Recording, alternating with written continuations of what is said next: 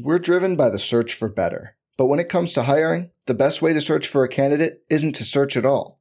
Don't search, match with Indeed. Indeed is your matching and hiring platform with over 350 million global monthly visitors, according to Indeed data, and a matching engine that helps you find quality candidates fast. Leveraging over 140 million qualifications and preferences every day, Indeed's matching engine is constantly learning from your preferences.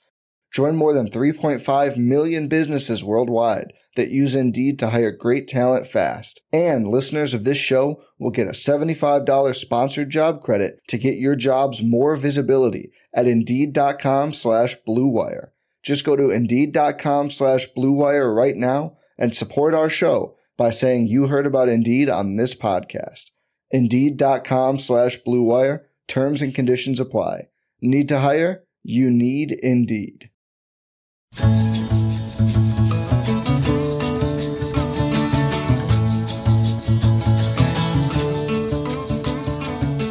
If I ventured in the slipstream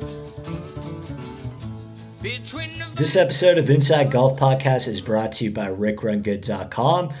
All of the stats, tools, and info that I will be discussing on this episode can be found over at RickRunGood.com. Right now on the site, I just completed a very in-depth breakdown of Marco Simone. I know there are only 24 guys headed to Rome, but I still ran a full model. I went very deep on the very specific type of skill that I believe is required this week.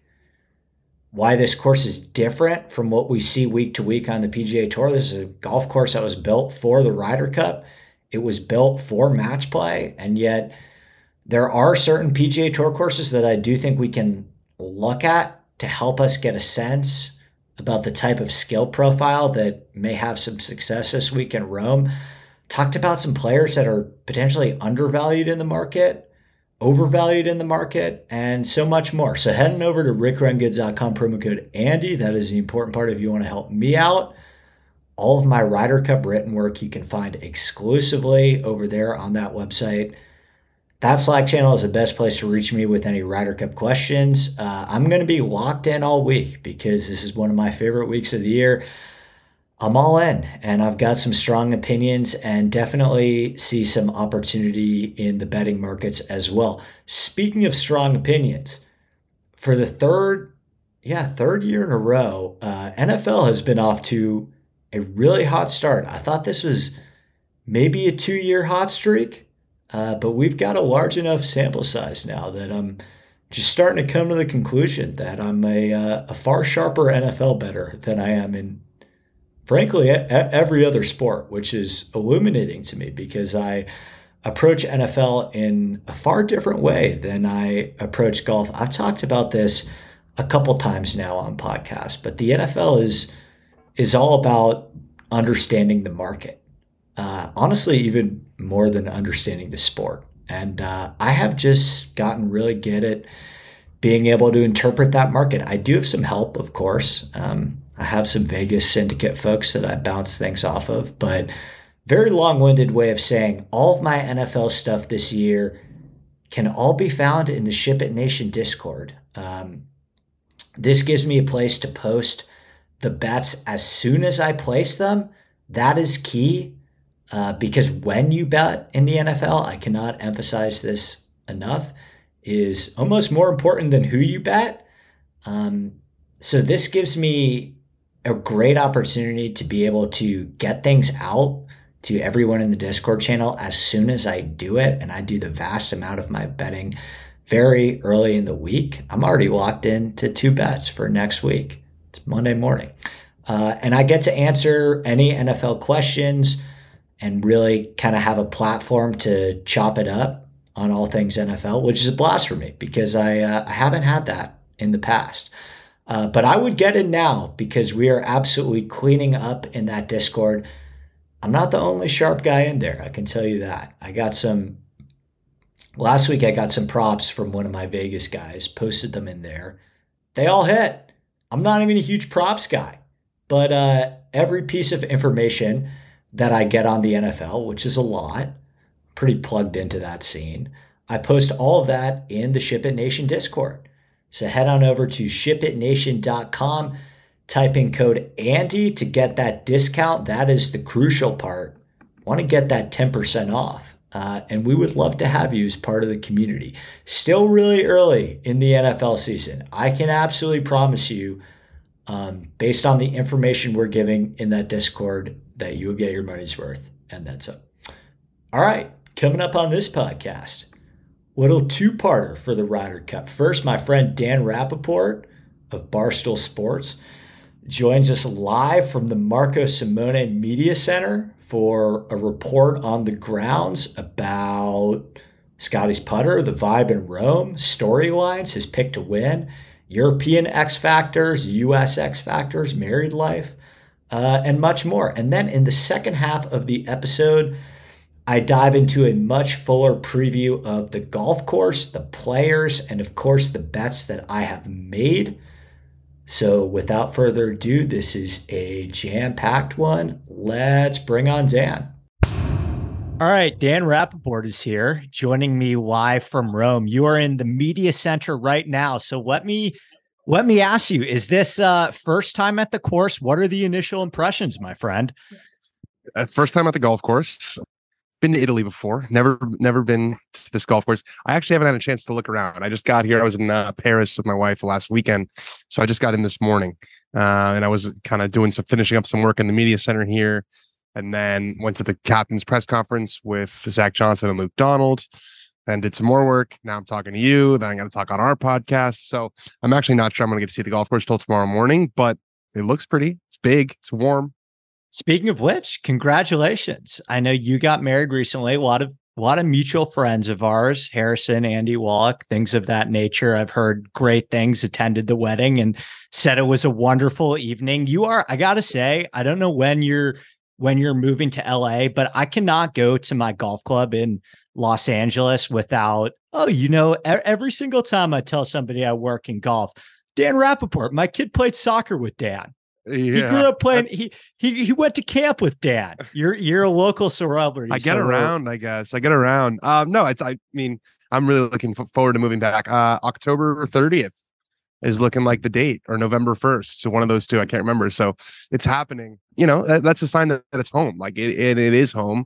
That's where my people are. New York's been a great chapter, but 6 years later, the sun returns. The countdown has begun. So was this a bit of an extended little honeymoon for you guys? Was this you guys were in Paris and then you went to Rome together as well? So she's not here actually, because the golf course is about 40 minutes outside the city, and the hotel is kind of outside the city. She doesn't want to stay anywhere where she has to Uber. She wants to stay walking distance. So she's actually still in Paris. She's smart girl. So she'll be in Paris for another couple of days. But yeah, she's starting a new job. She's in between jobs because she's starting at a new firm in LA. So she doesn't start work until October 9th. So anytime you get a free flight to Europe, you got to take it. So took her to Paris, kissed the ring a little bit, and now it's time to focus on golf for another week.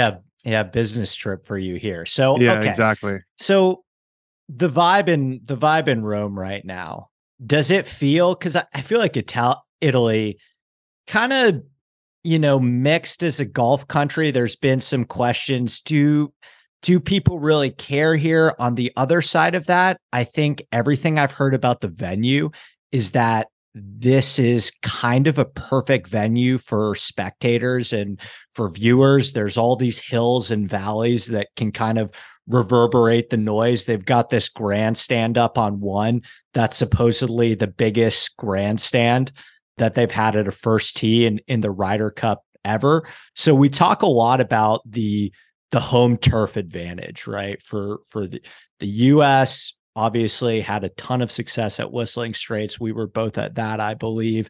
But then obviously we have not won on European soil in over 30 years. So does it feel like this is going to be a big time European atmosphere similar to what we got in Le Golf National, where the fans and the crowd feels like they can really get behind this European team? A fun, young European team, by the way, like a new guard of Europeans, not the Sergios and the Ian Poulters and the Lee Westwoods. Like those days are done. Yeah, France is not exactly a golf crazed country either. So I think the Ryder Cup does kind of transcend. I saw a lot of signage coming in when I landed about the Ryder Cup. They've definitely been promoting it. There's promotional events all around the city. It's also Europe is so close. Like everything is so dense around here. I mean, my flight from Paris this morning was like an hour and 15 minutes in the air. So I would expect there to be a lot of English, a lot of Scottish, a lot of Irish who come and take a holiday here because it is quite beautiful. And 30 minutes from Rome, it's a massive city. So I would expect there to be definitely a good home field advantage here. And like you said, this golf course was built for this event. So if you think about a course like TPC Sawgrass, which was built for the Players Championship, when you build a golf course for an event, you naturally put in amphitheaters and you put in areas that are great for spectating. So you're right. That is kind of what I've heard, is that it's going to be a great match to play the golf course. It's going to be a tough walk. I think it's going to be warmer than typical Ryder Cups. I remember it was not warm at all in Wisconsin, and I remember most of the guys, Tiger, looking like old and creaky and cold in France. So I think it's going to be in the 80s this week, and with a hilly golf course, that might be a bit of a challenge for guys trying to play all five. But I think it's going to be electric. I really do. I think anytime you put a tournament that doesn't come around every year, and it's really, if you think about it, it's once every 4 years in Europe, right? Or a Ryder Cup. It's been 5 years since the last one because of COVID, but we think of the Ryder Cup as every 2 years. But if you're a European golf fan, it's really once every 4 years. So you get an opportunity to go to an event that's only there once every 4 years, and it's outside a major city. And Italy is already a place that people love to come to with amazing history and amazing sites. I think there will be Italians here, but I also think there will be a lot of Brits that kind of come down and just make a holiday out of it. It makes a lot of sense. It is a fun European team. They've got some vibes, man. They've got some mojo this week. I don't know what it is. I guess it's because sort of just the personality of the players, but the US team almost feels like the villains kind of a little bit. I think that's maybe because they're on the road, maybe because they were a little bit boisterous last time when they won. Justin Thomas, I remember with the tap ins, and he was slamming beers on Saturday afternoon. The US kind of have the almost like a bad boy swagger to them, where they're like, screw all this, everyone's getting a mullet. It's like, it's almost fratty. Whereas I feel like the Europeans are just, they all 12 of them played in the BMW. They're all playing very well. I think they're more cohesive, but by design.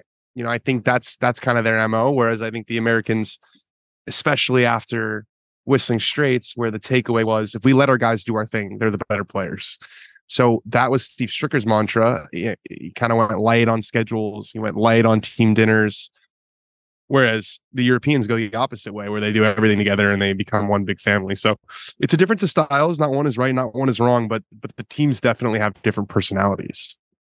Do you feel, have you gone on record with a pick yet, by the way, I should ask? I'm about to. So I'm picking Europe to win. I think the Americans have a big advantage in depth. Right. I think 1 through 12, they are the stronger team. But I think if you just look at 1 through 8, which is, of course, you only need to play 8 in the team sessions. There's 4 matches in all 4 2-man matches.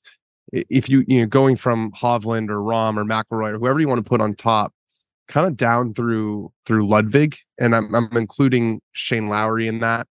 He's been playing much better. I think he has something to prove this week. They're just as strong, and I would argue that their top 3 guys are playing better than our top 3 guys, or than the US's top 3 guys right now. So I would expect Højgaard and McIntyre to play 1 match maybe before singles. I would expect Luke Donald to really lean on those guys 1 through 8. Have all of them play 4 matches. A couple will probably play 5. I think Victor goes 5. I think Rahm goes 5. I think he has to put this competition in the hands of his most capable players, and there are 8 that I think it can go. They don't need anything special to happen to win. It's not like, it's also there was so much discourse last time about the course setup and in France, and it's true, it was very narrow and it was very penal, and that played into the Europeans' hands. But there's not, you would know more than this, the statistical profiles of the team are not so different as they were back then. Very true. When you get rid of Ian Poulter and you get rid of, Paul Casey and Sergio Garcia, these guys who are kind of old school players, Europe's got a bunch of guys who hit it really far and who, play on the PGA Tour. And they all play on the PGA Tour really, except for two. So it's not like there's this huge gulf in styles like there was 2 years ago or 5 years ago. Sorry. So if we're thinking about the roadmap for the Euros winning, who do you think that X factor is for them? Yeah. Because if the Euros win, yes, obviously we all acknowledge that they're big dogs at the top. Your Rahms, your Rorys, your Hovlands, they obviously all need to play well and probably are all going to go 5 matches, as you mentioned. But I also think if the Euros winning, we're also getting Justin Rose went 3-0, or Matt Fitzpatrick went 4-0. I think it's Matt Fitzpatrick. I think it's Matt Fitzpatrick. I think he has the worst Ryder Cup history you could possibly have. I can't find the stat, but I remember they said it, when he lost to Daniel Berger in singles in Wisconsin. He was like the only player since I want to say 1958 or 1959 or something like that to play in 2 Ryder Cups and have 0 points. He's 0-5. He played only 2 matches. He was such a baby at Hazeltine. He was a baby. He was 21 years old. He was probably flying at 260. That golf course was like the most Americanized golf course you could possibly play. He was kind of a sacrificial lamb. I think he was really, really disappointed that he didn't get a chance to play 4-ball at Whistling Straits. He played with Lee Westwood both times, which Westwood wasn't playing well. He played well in the match against Berger, but lost. Anyways, he's got this horrible Ryder Cup history to confront. But at the same time, in the 2 years since then, he's made leaps and bounds in his career. He won a major championship. I think he's number 8 in the world right now, which is probably a little higher than he should be. But he won another designated event this year, so he's got that confidence. But you don't include him when you talk about the horses on Europe because of his bad Ryder Cup history. But again, this is the first time he's getting a chance at home, and I think the vibes will be different. I think, like you said, he was not ready for Hazeltine, and Wisconsin wasn't a great experience. I think being on home soil, match 29 now, I think he has a little bit of confidence that he's not just like one of these young guys. He can sort of speak up. He's earned the respect of his peers.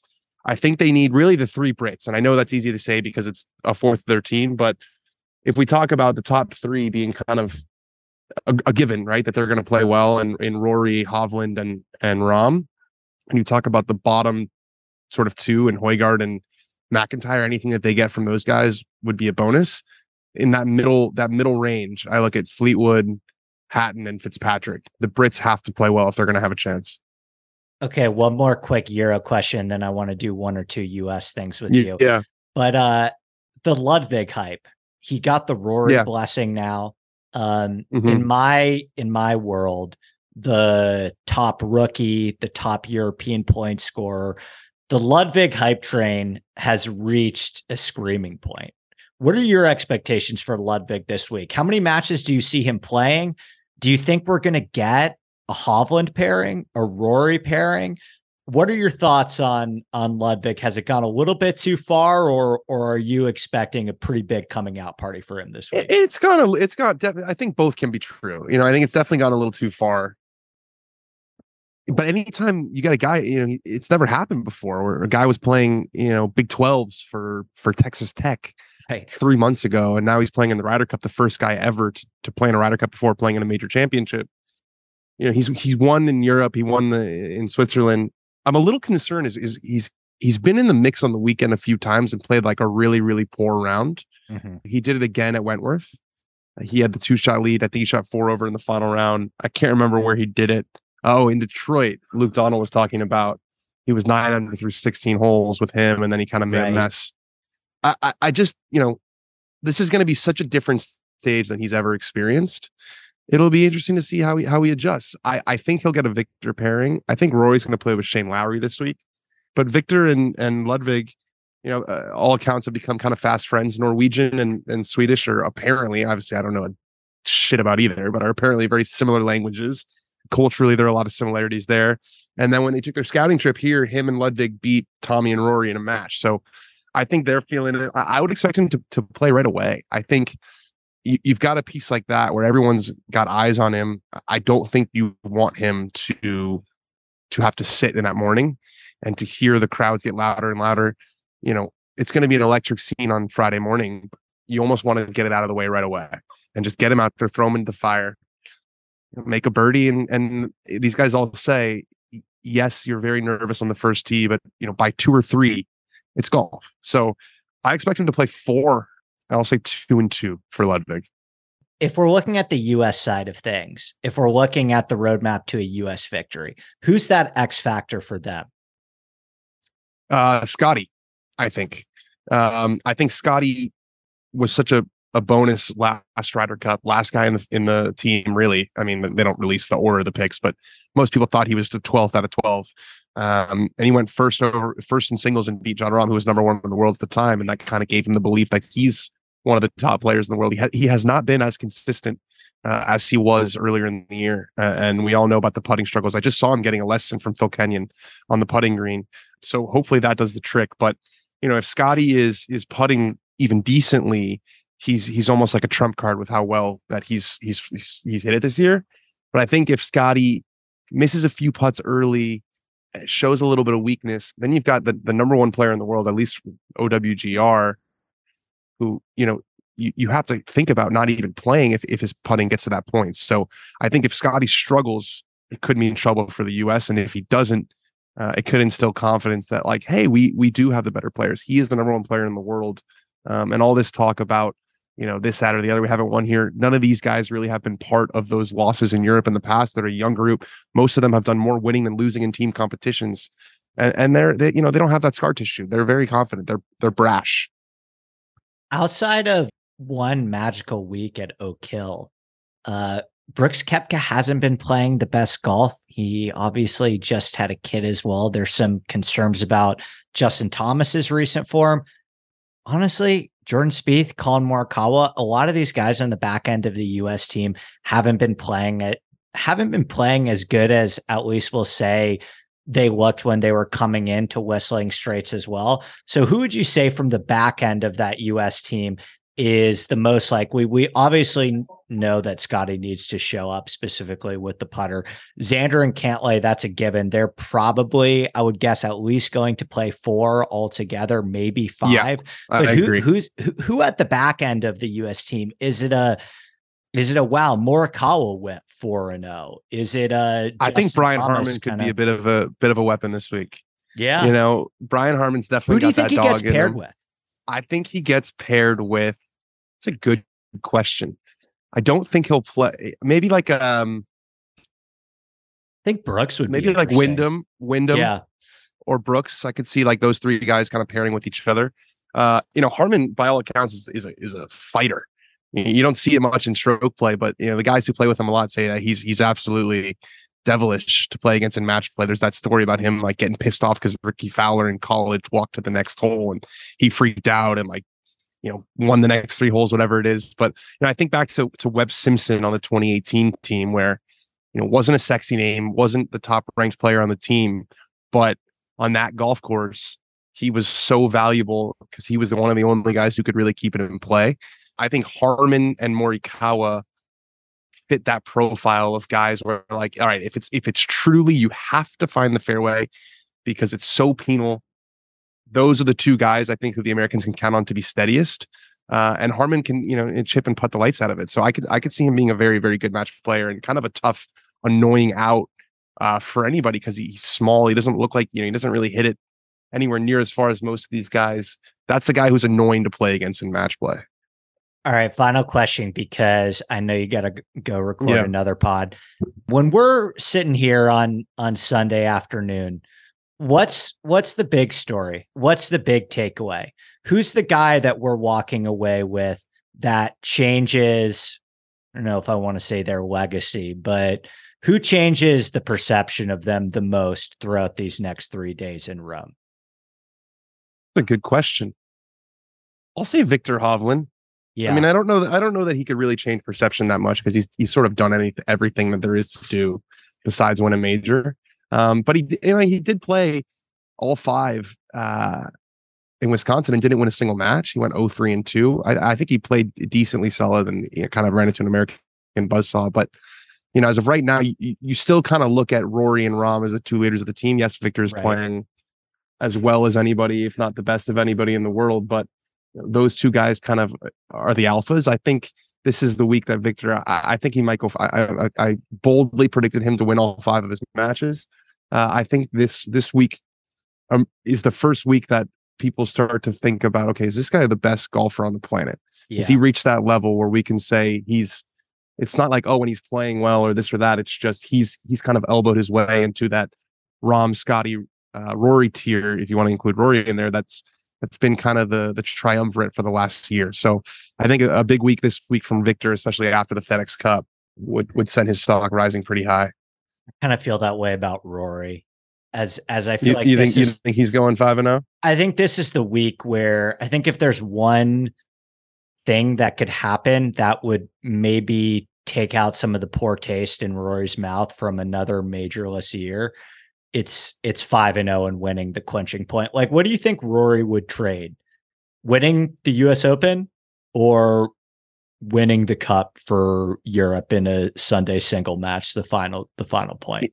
He's very savvy PR wise, so I think he might say the Ryder Cup, but I think he would trade. I think he would trade his second child for another major. I mean, it's nothing. And I've written about this so many times. It's not fair because he's literally done everything there is to do since winning the last major. He's won the Players, won the FedEx Cup. He's been the Player of the Year. He's done this. He's done that. Statistically, the best golf of his career the last 2 years. Just doesn't matter. Just doesn't really matter for his legacy. So, I don't. I just think it would be like, great. I think and it's not fair. It's cruel, but I think if he did that, the reaction would be great. We'll see you at Augusta. Like, that's just the way he's judged. All right, Dan Rapaport, thanks for checking in with me, buddy. Enjoy the rest of the week in Rome. Pumped to have you out here in LA. We'll play golf soon and have a great week, my friend. Talk to you soon, buddy. Looking forward to it. We'll do it again soon.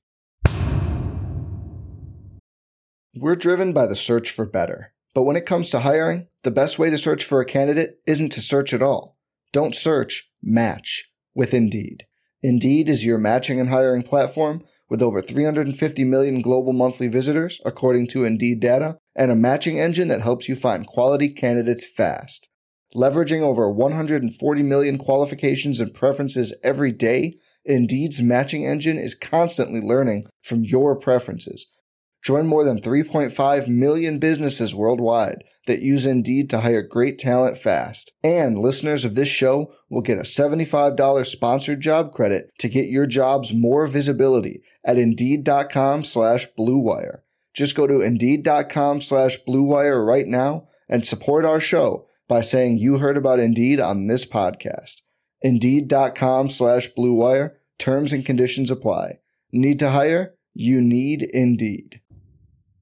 All right, one more thanks to Dan for hopping on short notice. Now let's talk a little bit about the golf course and, of course, who's going to win and some bets that I have. So Marco Simone, this golf course is in Guidonia, Italy. It's kind of this beautiful little Italian farmland just outside of Rome. It's a really hilly property, pretty topographically interesting golf course. The decisions that were made on such topography, I take some issue with, but we can get into that. It was designed in 1991, first by Jim Fazio, Tom Fazio's brother, but it got a complete renewal in 2018 by Tom Fazio II, which is not Tom Fazio's son. That's Jim's son. So Tom Fazio II worked on Marco Simone while he was attending Mississippi State, very young architect. And along with Trump Westchester, that was another one of his first projects that he helped Dad on. This was, one of the first things that he's ever really had full control of.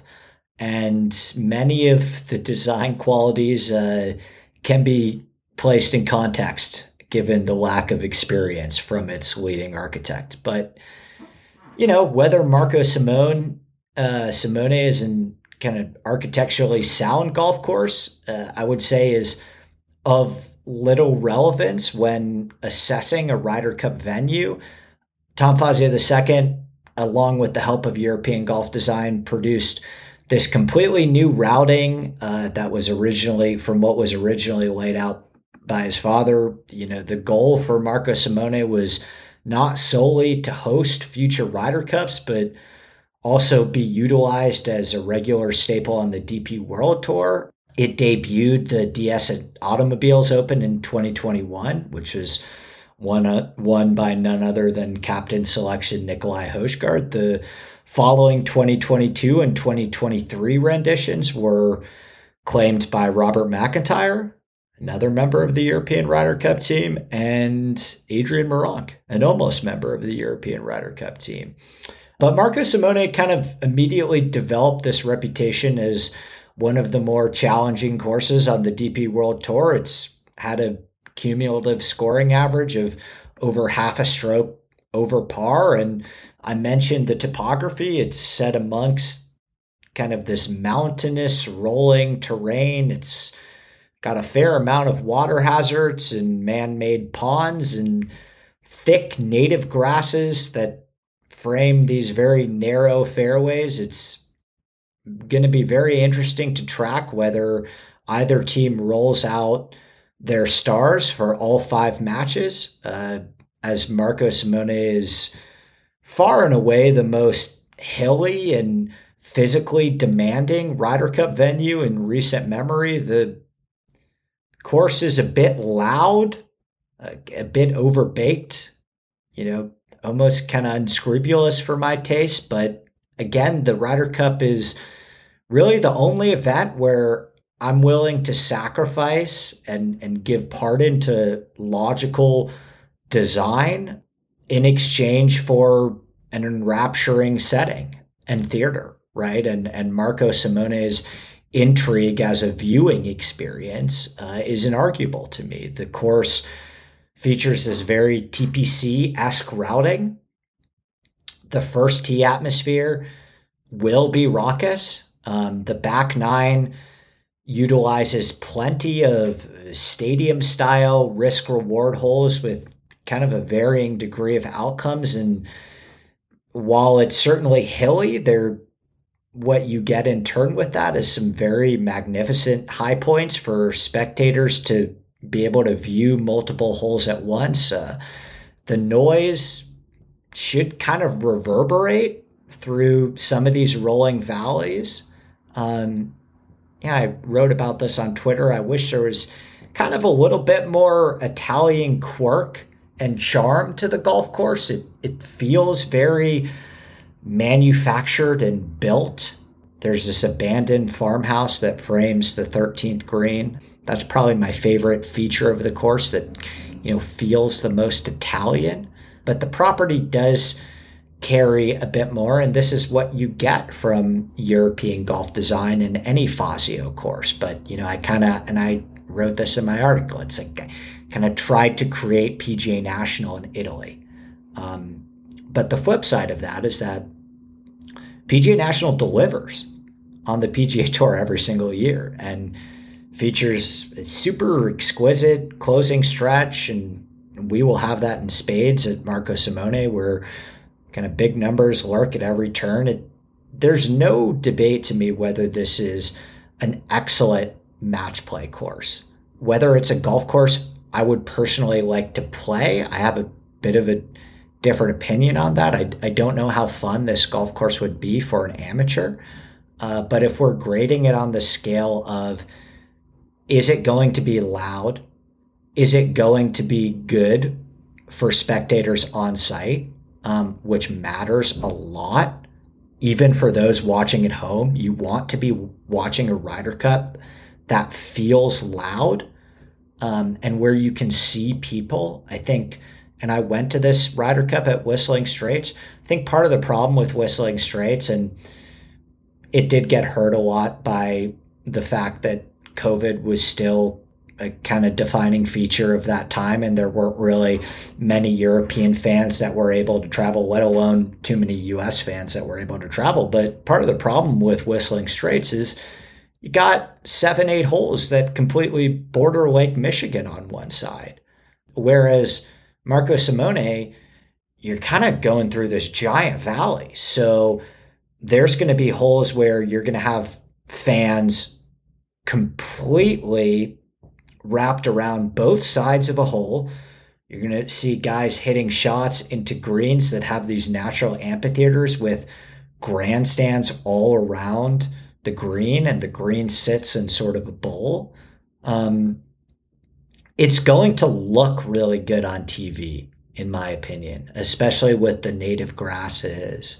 And, you know, they did a really good job with the man-made ponds, which, again, they would probably, if I was playing the golf course, would feel a bit manufactured to me. But in the context of a Ryder Cup, I understand why this was done, right? This is not a golf course that is trying to top any top 100 continental Europe ranking of the most sound and interesting design. It is a golf course that was built exclusively for the purpose of hosting professional golf and hosting a match play format. And ultimately, I'm fascinated to see what tricks the European side has up their sleeves in terms of course setup. There's already been some rumblings that some of the rough they're going to trim down a little bit. There was a recent interview that I read with the Marco Simone groundskeeper that suggested that course conditions will not really differ greatly from what we have seen the last 3 years at the Italian Open, which would certainly make sense because none of the guys on the American team have ever played the Italian Open, where you have a bunch of guys on the European team that have not only played the Italian Open, they've performed tremendously at the Italian Open. Højgaard and Bobby Mack both won the Italian Open. Rory has a top 5 there. Fleetwood, Hatton, Fitzpatrick, all those guys have top 8s there, right? And so I wrote earlier this month on rickrungood.com about how the captain selections of Nicolai, Højgaard, and Ludwig may point to a setup that is more advantageous to bombers. I will get to this shortly, but this is the longest European team. The Euros are longer than the US this year. And the US is a little bit more accurate. The contrasting of styles is this European team plays more of what we think of conventional American golf to be than we have seen in years past. Even the guys that are coming over from that play a lot of their golf in Europe, whether it be Højgaard or Bobby Mack or Ludwig, those guys' biggest asset to the Euros is how far they hit the ball off the tee, right? So this may be the first Ryder Cup in recent memory where the European side possesses a clear advantage in terms of their power off the tee. And I'll break down the numbers behind that too. But on the contrary, the US side possesses the 2 shortest and statistically most accurate players heading into Rome, and Brian Harman and Colin Morikawa. So, you know, the second you make this golf course super advantageous to accuracy over distance, you're kind of putting a feather in the cap of the biggest 2 assets that the US has. They have the 2 shortest guys that are going to hurt the most if you turn this into a bomb and gouge fest, but they also have kind of the 2 most accurate guys that are going to be benefited the most if you turn this into a complete accuracy contest. So that sort of dichotomy and push-pull with setup is a really fascinating thing I'm excited to track this week. And I can gather uncertainty based on the picks that were made for the European side that Marco Simone's setup will be in stark contrast to what we saw in 2018 at Le Golf National. And a Le Golf National setup that heavily favors, cannot speak with that one, that heavily favors accurate driving, that would be counterproductive to the kind of cumulative skill that Luke Donald has assembled with his team. So let's dive a little bit deeper into the stats. My data profile on Marco Simone remains somewhat incomplete due to the fact that it's never hosted a PGA Tour event. There are still plenty of valuable insights that we can gather from its time hosting the Italian Automobiles Open. And one piece of evidence that sticks out to me like a sore thumb, and you're probably going to get banged over the head with this in terms of content this week, but long and accurate drivers appear to have a massive edge at Marco Simone. You run through the leaders in true strokes gained at Marco Simone over the 3 years that it's hosted the Italian Open. Rory McIlroy, Tommy Fleetwood, Lucas Herbert, Aaron Rai, Kurt Kitayama, Robert McIntyre, Richard Bland, Tyrrell Hatton, Adrian Meronk, Victor Perez, Matt Fitzpatrick, Nikolai Højgaard. The only player in that group that I can definitively say is not a great driver of the ball is Herbert. And, we know what Herbert can do with his putter. Even Richard Bland and Aaron Rai, those two guys possess elite accuracy off the tee. So again, whether distance or accuracy becomes more important, I'm leaning towards distance based on the team that the Euros have assembled. That's a tough question, but it's abundantly clear that a player benefits from being above average at both distance and accuracy, or elite at one of the two. And you run through the 5 most accurate guys heading to Rome. It's Morikawa, Cantlay, Fleetwood, Straka, and Harman. So the U.S. has the 2 most accurate drivers over the last 6 months in Morikawa and Cantlay, and 3 of the 5 most accurate. Europe has Sepp Straka in there, who's incredibly accurate. Victor's pretty accurate too, but again, I don't know how much they're going to utilize Sepp Straka. I don't know how big a part of the game plan Sepp Straka is going to be. Whereas I know definitively that Cantlay, probably Morikawa too, and certainly Scheffler, who ranks 8th in accuracy, will be a big part of the calculus for the U.S. team. And if we look at length, Europe has 4 of the top 5 in terms of distance off the tee. Rory, Ludwig, Nikolai, Wyndham Clark, John Rahm. But then you do 6, 7, 8, and it's Sam Burns, Scotty Scheffler, Brooks Koepka, right? So, Marco Simone, it's a golf course that has been compared. I've heard Bay Hill off the tee at least, which skews more in the direction of distance than accuracy. And I can certainly understand that and get behind that. I would probably venture to say that there will be even a graver penalty for wayward driving at Marco Simone than, Bay Hill. But Marco Simone is not a second shot golf course like many of the other PGA Tour courses we see on a week-to-week basis. It skews more similar to TPC Potomac or Royal Liverpool or TPC Sawgrass in the sense that you got to get to point A before we can even talk about point B, right? Accomplishing the first task is crucial. Of course, the second shot is important, but players can pretty much eliminate the possibility of making birdie fairly quickly if their first shot is offline.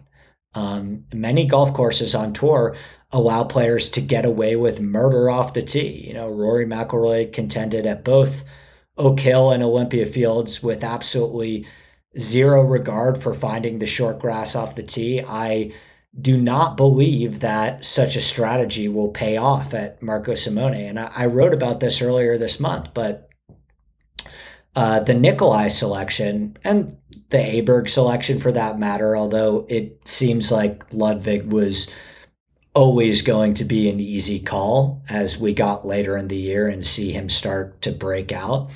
But specifically the Højgaard selection over Meronk. This is something I found interesting. And I wrote about how kind of the biggest reason to take Meronk over Højgaard, because their history at Marco Simone is a wash. They've both been excellent. But the reason to take Meronk over Højgaard is because Meronk is a lot more accurate off the tee than Højgaard. and they still took Højgaard. So that has me leaning in the direction that this course may be set up in a way that favors distance over accuracy. Of course, the European team is control of course setup, and while they have a team that's chock full of excellent drivers of the ball, Højgaard and Ludwig are far from the only members of the European team that are far more long than they are accurate. Like, you run through this European team, and Rory McIlroy, this is over the last 6 months, second in true distance, 115th in true accuracy. Ludwig, 10th in true distance, 56th in true accuracy. Nikolai Højgaard, 12th in true distance, 138th in true accuracy. Jon Rahm, 19th in true distance, 95th in true accuracy. Robert McIntyre, 34th in true distance, 139th in true accuracy. Even Tyrrell Hatton, 52nd in true distance, 88th in true accuracy.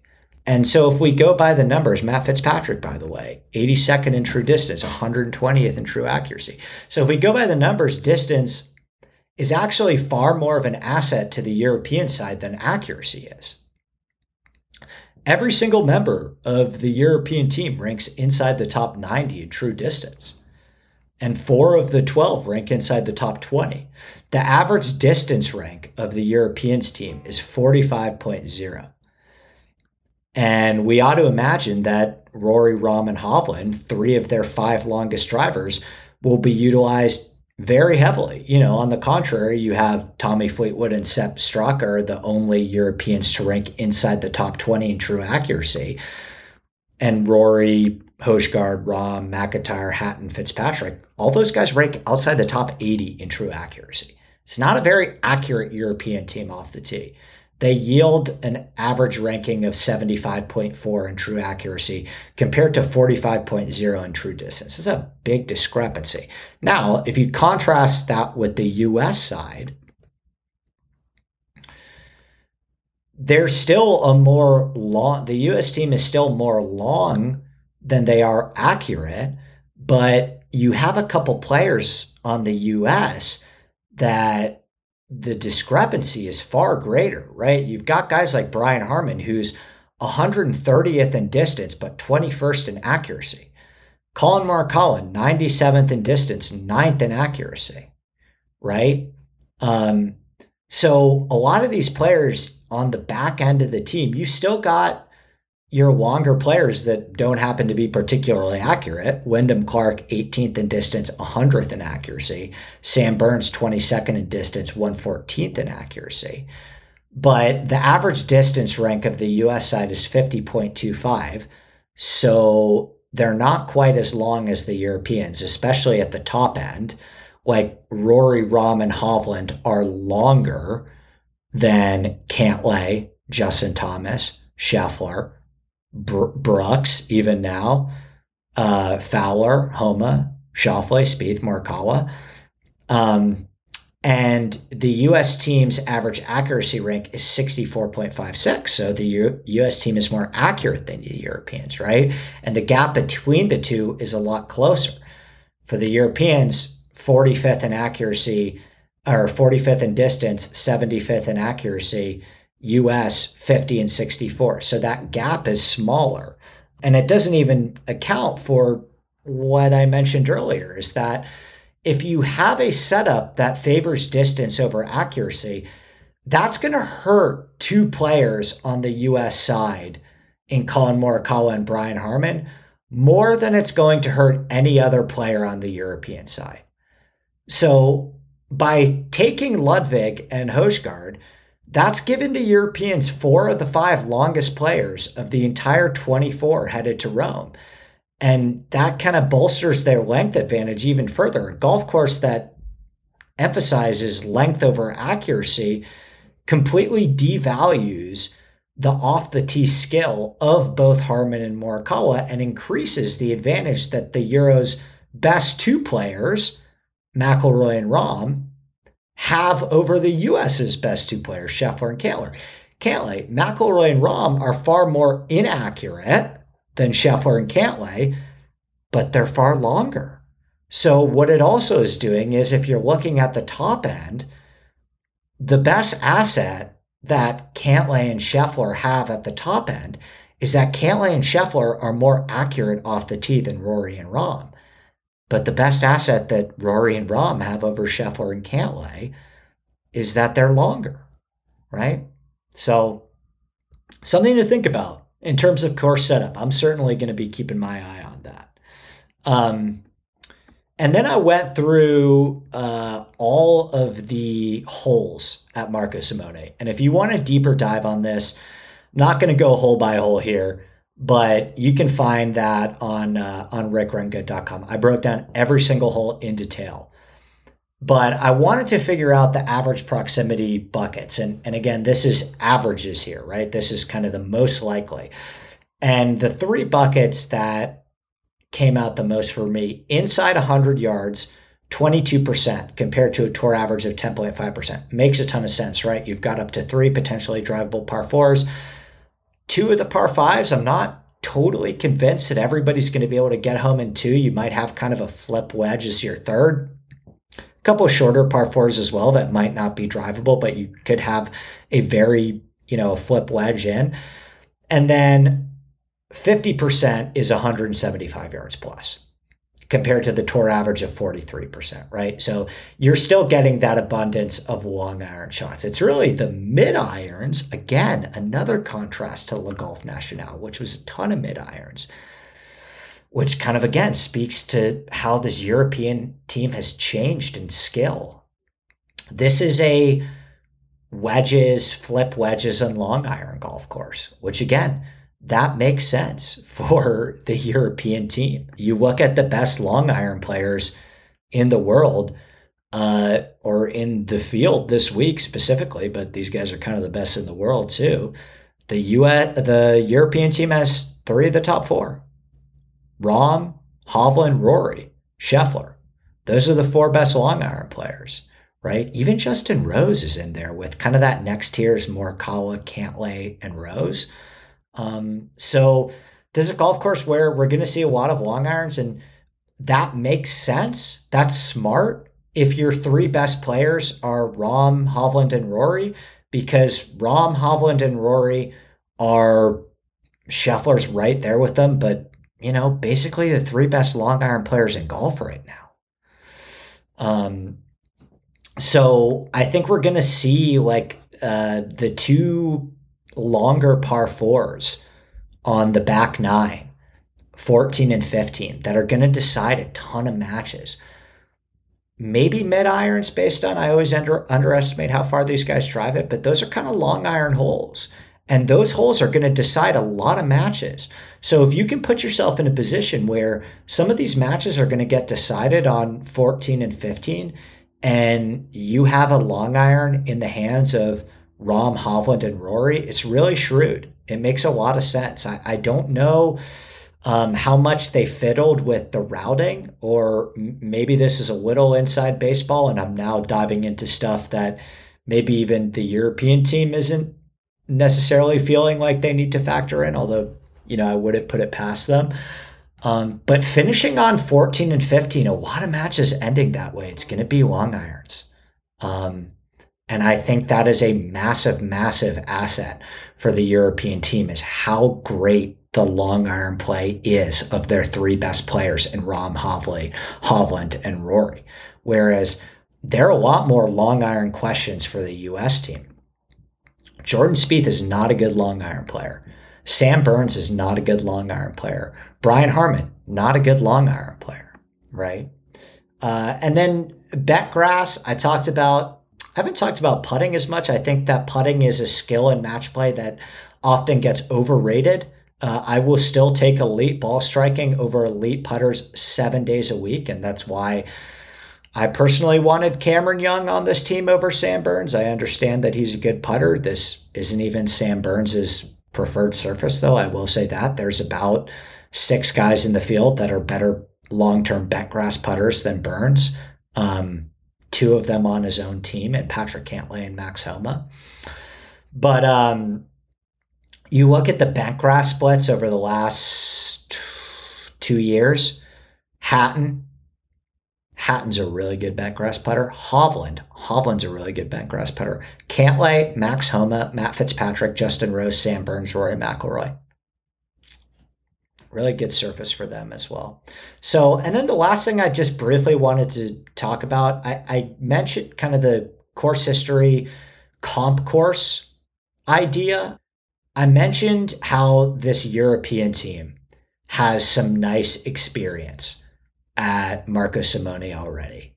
And they've got 6 guys, Rory, Fleetwood, Bobby Mack, Tyrrell Hatton, Mats Fitzpatrick, obviously, and Nikolai Højgaard, obviously limited sample size. All those guys have gained over a stroke per round at Marco Simone. Rory McIlroy, 4th. Tommy Fleetwood, 2nd. Bobby Mack, 1st. Tyrrell Hatton, 8th. Matt Fitzpatrick, 7th. Højgaard, 1st, 27th, 15th. Hovland's got a 34th. So a key advantage for the Europeans is that not a single member of the U.S. team has seen Marco Simone under tournament conditions. On the other hand, 7 members of the European side have played in the Italian Open, and not just played in the Italian Open. 6 of the 7 have recorded a top 8 finish. And maybe that's why, not to do the Brian Windhorst meme, but maybe that's why the groundskeeper's talking about, hey, we kind of like what we have in the Italian Open setup. We've pretty much half our team has contended at this golf course, and none of the U.S. guys have ever seen it before. We have all this evidence of Rory and Fleetwood and Bobby Mack and Tyrrell Hatton and Fitzpatrick and Højgaard, like all raising their baseline on this style of golf course based on the Italian Open setup. So that's an interesting one to monitor as well, because I'm curious is like, how much does Luke Donald really want to change about this golf course? How much does he really need to change about this golf course? And then if you look at maybe the types of golf courses in the U.S. that this is somewhat similar to, I mentioned Bay Hill, again, kind of skews more in distance over accuracy, which again, that might be what we end up seeing. And again, they're far graver penalty for large misses at Marco Simone, but both are long, firm golf courses where long and straight is the name of the game. And you look at Bay Hill, and Rory has won there. Scotty Scheffler has won there. Tyrrell Hatton has won at Bay Hill. Matt Fitzpatrick has 5 straight top 15 finishes at Bay Hill. And then again, I think there's a lot of PGA National here as well, host of the Honda Classic. No, water does not come into play on nearly every hole the way that it does at PGA National, but both golf courses are all about hitting your targets, and wayward driving is penalized gravely. Just in the way that water acts as a stroke penalty at PGA National, the thick native grasses at Marco Simone are going to force players to hack back out to the fairway. You know, neither course is overly long. Marco Simone is not that long of a golf course, but both feature an extremely challenging set of par 3s and risk reward par 5s and shorter par 4s. And I know it's different in agronomy and location, but the questions being posed at both PGA National and Marco Simone are incredibly similar. And again, you look at the PGA National leaderboards, this, you kind of get it from both sides, but more so the Europeans. Sepp Straka has won at PGA National.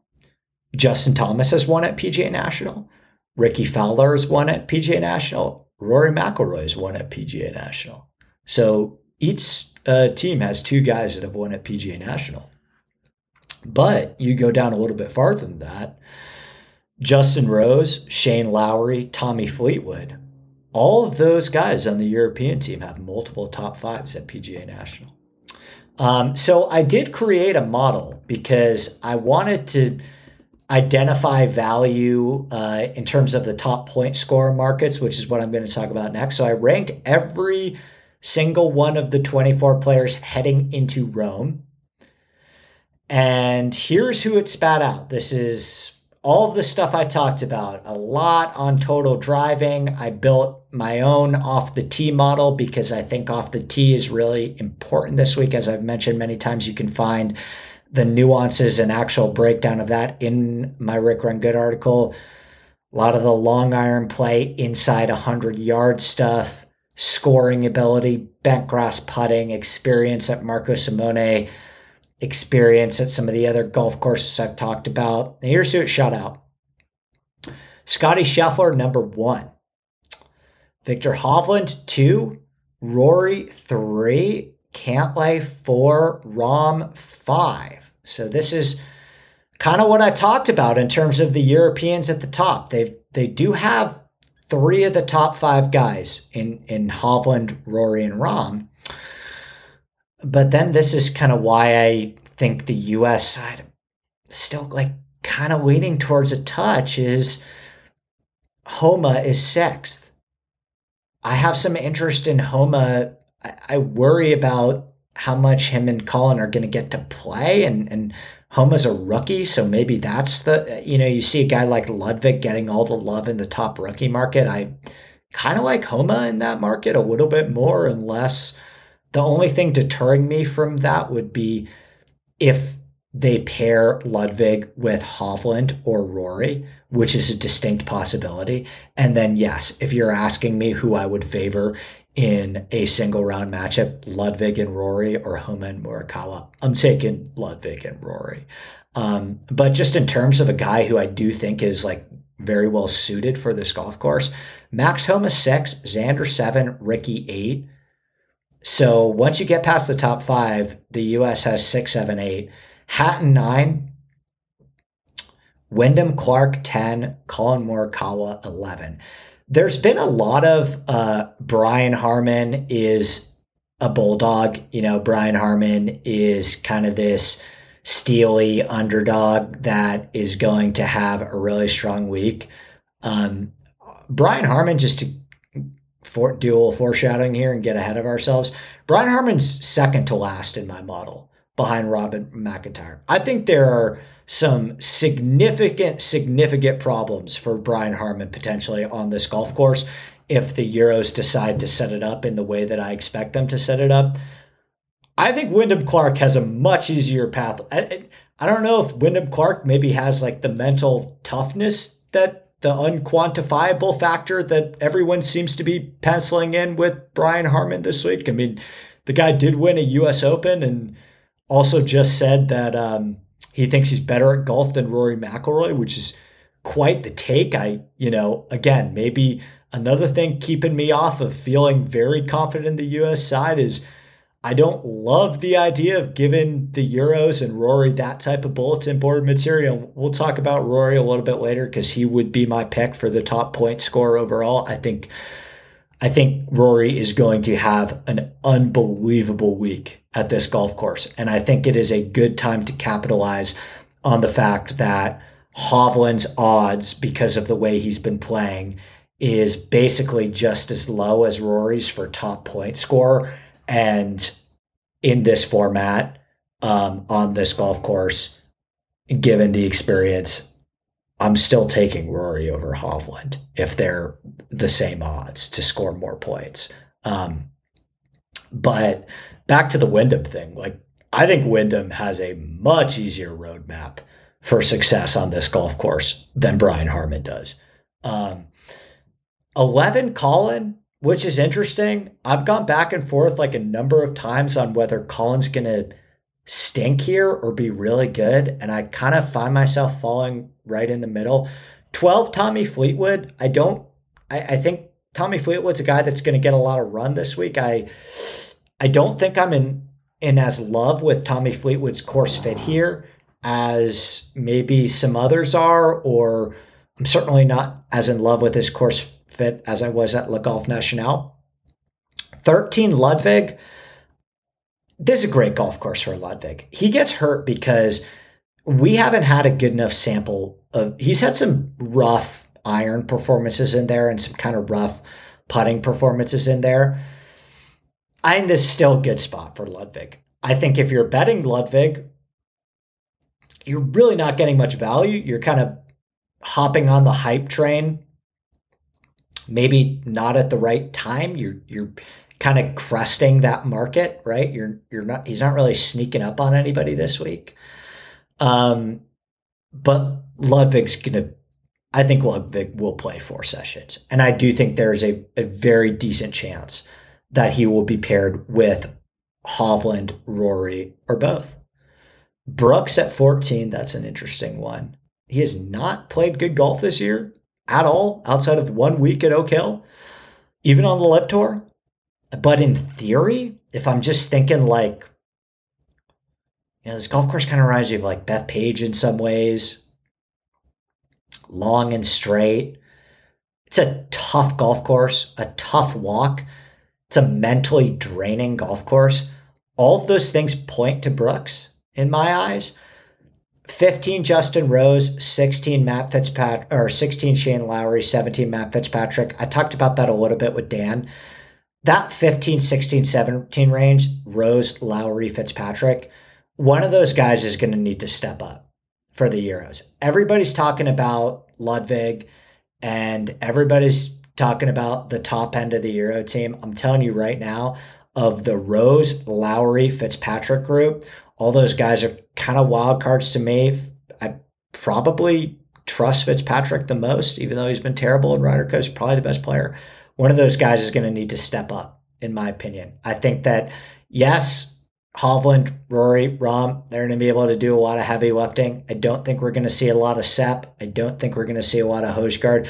I don't think we're going to see a lot of McIntyre. You're still going to need to roll out a Rose, Lowry, or Fitzpatrick a lot.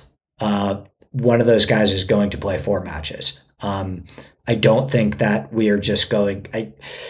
You're not going to see... They're going to be able to hide Bobby Mack and Hojgaard and Straka if they wish.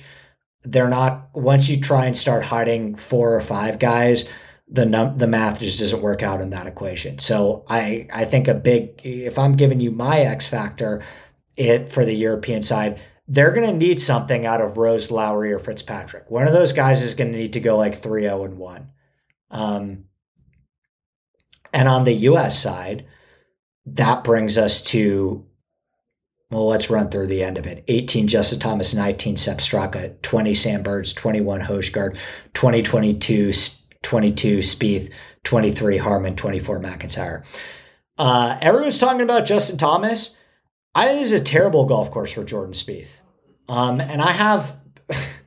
Jordan Spieth's not a good driver of the ball, not an accurate driver of the ball. He's fine on distance, but it's hard to trust. He has been at times a good driver of the ball. His numbers don't stack up remotely to the top of this field in terms of driving on the distance side or the accuracy side. And I actually have more confidence. I did play him at the Fortinet and watched him a great deal at the Fortinet. I don't know if there's a hot take. I have more belief in JT this week than I do Spieth. I won't be betting them at all in single round matchups. I have major concerns about Jordan Spieth on this golf course. And I have major concerns about Sam Burns on this golf course too. And that's why if we see I wrote about this as well. Again, this is another article I wrote about on the site, and I go a lot deeper on this, but I'll paraphrase here.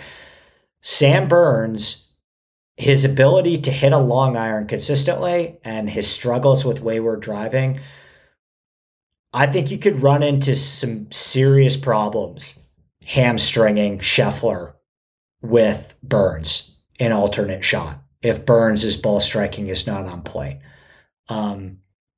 I don't statistically love that pairing. I know they're buddies. If it was me personally, I would roll out Scheffler with Brooks or Homa. Statistically, or even Ricky Fowler. Statistically, on paper, I know that you don't want to break up the Xander-Cantlay pairing, and maybe you don't want to break up the potential Homa-Morikawa pairing.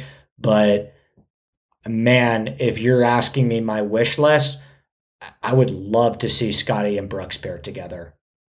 And I honestly don't think their demeanors are that much of a contrast. Like, I think that Brooks and Scotty view golf in a somewhat similar way. They go about their business and do their best to cut out the bullshit. And they hit the ball similar length, they would be approaching the greens from spots that they are used to. And I would hide Burns on this golf course, but maybe they know something that I don't, because they took him over Cameron Young and left, a top 7 driver of the ball in the world at home in exchange for Sam Burns. So, maybe there is something about Scotty and Burns. They do their Bible studies and vacations together. Maybe they bring something out of each other that is unquantifiable and I'm not seeing in the statistics. And the same can be said for Jordan Spieth and Justin Thomas, because the statistics that I have do not love a JT Spieth pairing, and they do not love a Burns Scheffler pairings. The pairings that they do love, Xander and Cantlay, that's probably the safest bet that the US have. And then, man, I would roll out Wyndham Clark more than I would, based on his driving ability, more than I would roll out Harman and Burns. And I don't know if you put Wyndham with Fowler. I think that could work. I think Wyndham and Brooks could work pretty well too. I think Wyndham and Homa could work pretty well too. But like, if I'm the US side, once you get past Cantlay and Xander, the guys that I'm leaning on are like Scheffler, Homa, Ricky, Wyndham, Collin, Brooks, right? Like, the guys I'm more scared of, honestly, Spieth and Harman. I do think JT will show up and kind of defy course fit a little bit, because the reason why his course fit is not great is mainly because a lot of the numbers I'm looking for are from the worst golf season of his career. If you put this in a time machine and took JT's numbers from like 2017, would he be an adequate fit at Marco Simone? Absolutely. But I have major concerns about Jordan Spieth and Brian Harman on this golf course. So if I'm attacking the top points market, I just think Rory's going to have a massive week, right? I've been really wishy-washy on my pick. I think that if you are holding a plus 180, a plus 200, even a plus 175 with the European team, that's an excellent bet. That line was far too high. This should have opened as US being a slight favorite over the European team. The US should be favored. The US does have a better team on paper, but the gap between the two should have never even remotely scared the 2-1 range. And I'm kicking myself for not holding a plus 185. Even like a plus 170 shows tremendous value for me on the Euro side. My real line is like US should be minus 120, minus 125, which I think is kind of what they're at right now. I think this line is kind of where it should be. I think the US should be slightly favored, but not by much. But, at the time that the Europeans were big dogs, big underdogs, we didn't know that. Well, I guess some of us did. Shout out Tron, but Ludwig wasn't Ludwig yet, right? And even guys like Hojgaard and Sepp, there were a lot of questions, and so I don't know if I'm kicking myself for not betting the Euros months ago at plus 185, but hats off to those who did, for kind of seeing the light with that one and getting a little glimpse into the future with that one, because that's a really good ticket to be holding that I'm certainly jealous of. I think if I'm attacking this from a who's going to win standpoint, I joked in one of my group chats that it would kind of be serendipitous for the Solheim Cup and the Ryder Cup in back-to-back weeks, both to end in draws. But the only thing that I can say with definitive confidence is that I think it's going to be really close. All of the exact score markets of like 14 to 14, 14.5 to 13.5, 15 to 12, that's where it's going to be. this is not going to be an uncompetitive Ryder Cup in either side. It's certainly in the range of outcomes. Like I do have in my range of outcomes, I kind of mapped this out. 17-11 on either side, I could maybe see occurring, but I think it's going to be pretty close. And I don't really think there's a whole lot of value in betting either side right now. I think that line's just about right. So the way that I'm going to attack this market is pretty heavily through. I will have a wager on Rory McIlroy, top overall point scorer. I think that this is pretty much the only thing he's got left this year until Augusta to hang his hat on, that he could truly walk away from this year saying, I have something to hang my hat on based on the fact that I've statistically played the best golf of my career. I talked about this with Rapaport a little bit, but, is winning the clinching point in the Ryder Cup, would he trade that for a major? In my opinion, absolutely not, but it's probably the closest thing. I like the bulletin board material that Wyndham Clark has given him, and I think there's a very decent chance that they're going to look at Rory and say, we're not taking any chances on you putting Hojgaard or McIntyre with you. Like, you'll play with Ludwig, but yeah, we'll put you with Hovland sometimes. Or, maybe I could see him playing with Fleetwood too, which I think is absolutely fine. But I can say with certainty that Rory's going to get a lot of run. I don't know if any guy is going to get 5 matches. Luke Donald's alluded to the hilly nature of this course and maybe resting some of his guys, but Rory is going to be prominently featured in the Europeans calculus. And I think the fact that Hovland has been playing so well, Hovland is like the buzzy guy to break out. And I still think that Rory should be favored over Hovland in any market to be the top European point scorer. And it's still a little too close for me. And there's a little value on Rory. I think Rory's going to have we didn't talk a ton about Jon Rahm on this podcast. That's probably really where the value is, right? Like, Rahm could be the sleeping giant. I just don't know who he's going to get paired with. But is anyone surprised if Rahm goes 4-0, 5-0 this week? I've heard some rumblings about him being paired with Fitzpatrick. I really like a Rahm Hatton pairing, so maybe they go in that direction. The team all grumpy, I think, could work out quite well for them. I think Hatton, outside, if you're asking me, who would you bet top point scorer outside of the big 3 that Europe has? I'd bet Hatton. Hatton's the best course fit for me. I think Hatton's going to play a lot. Hatton's had an unbelievable year. So I think that covers it.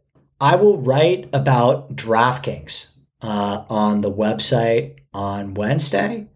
And you can find all my NFL stuff. Already made a couple NFL bets already.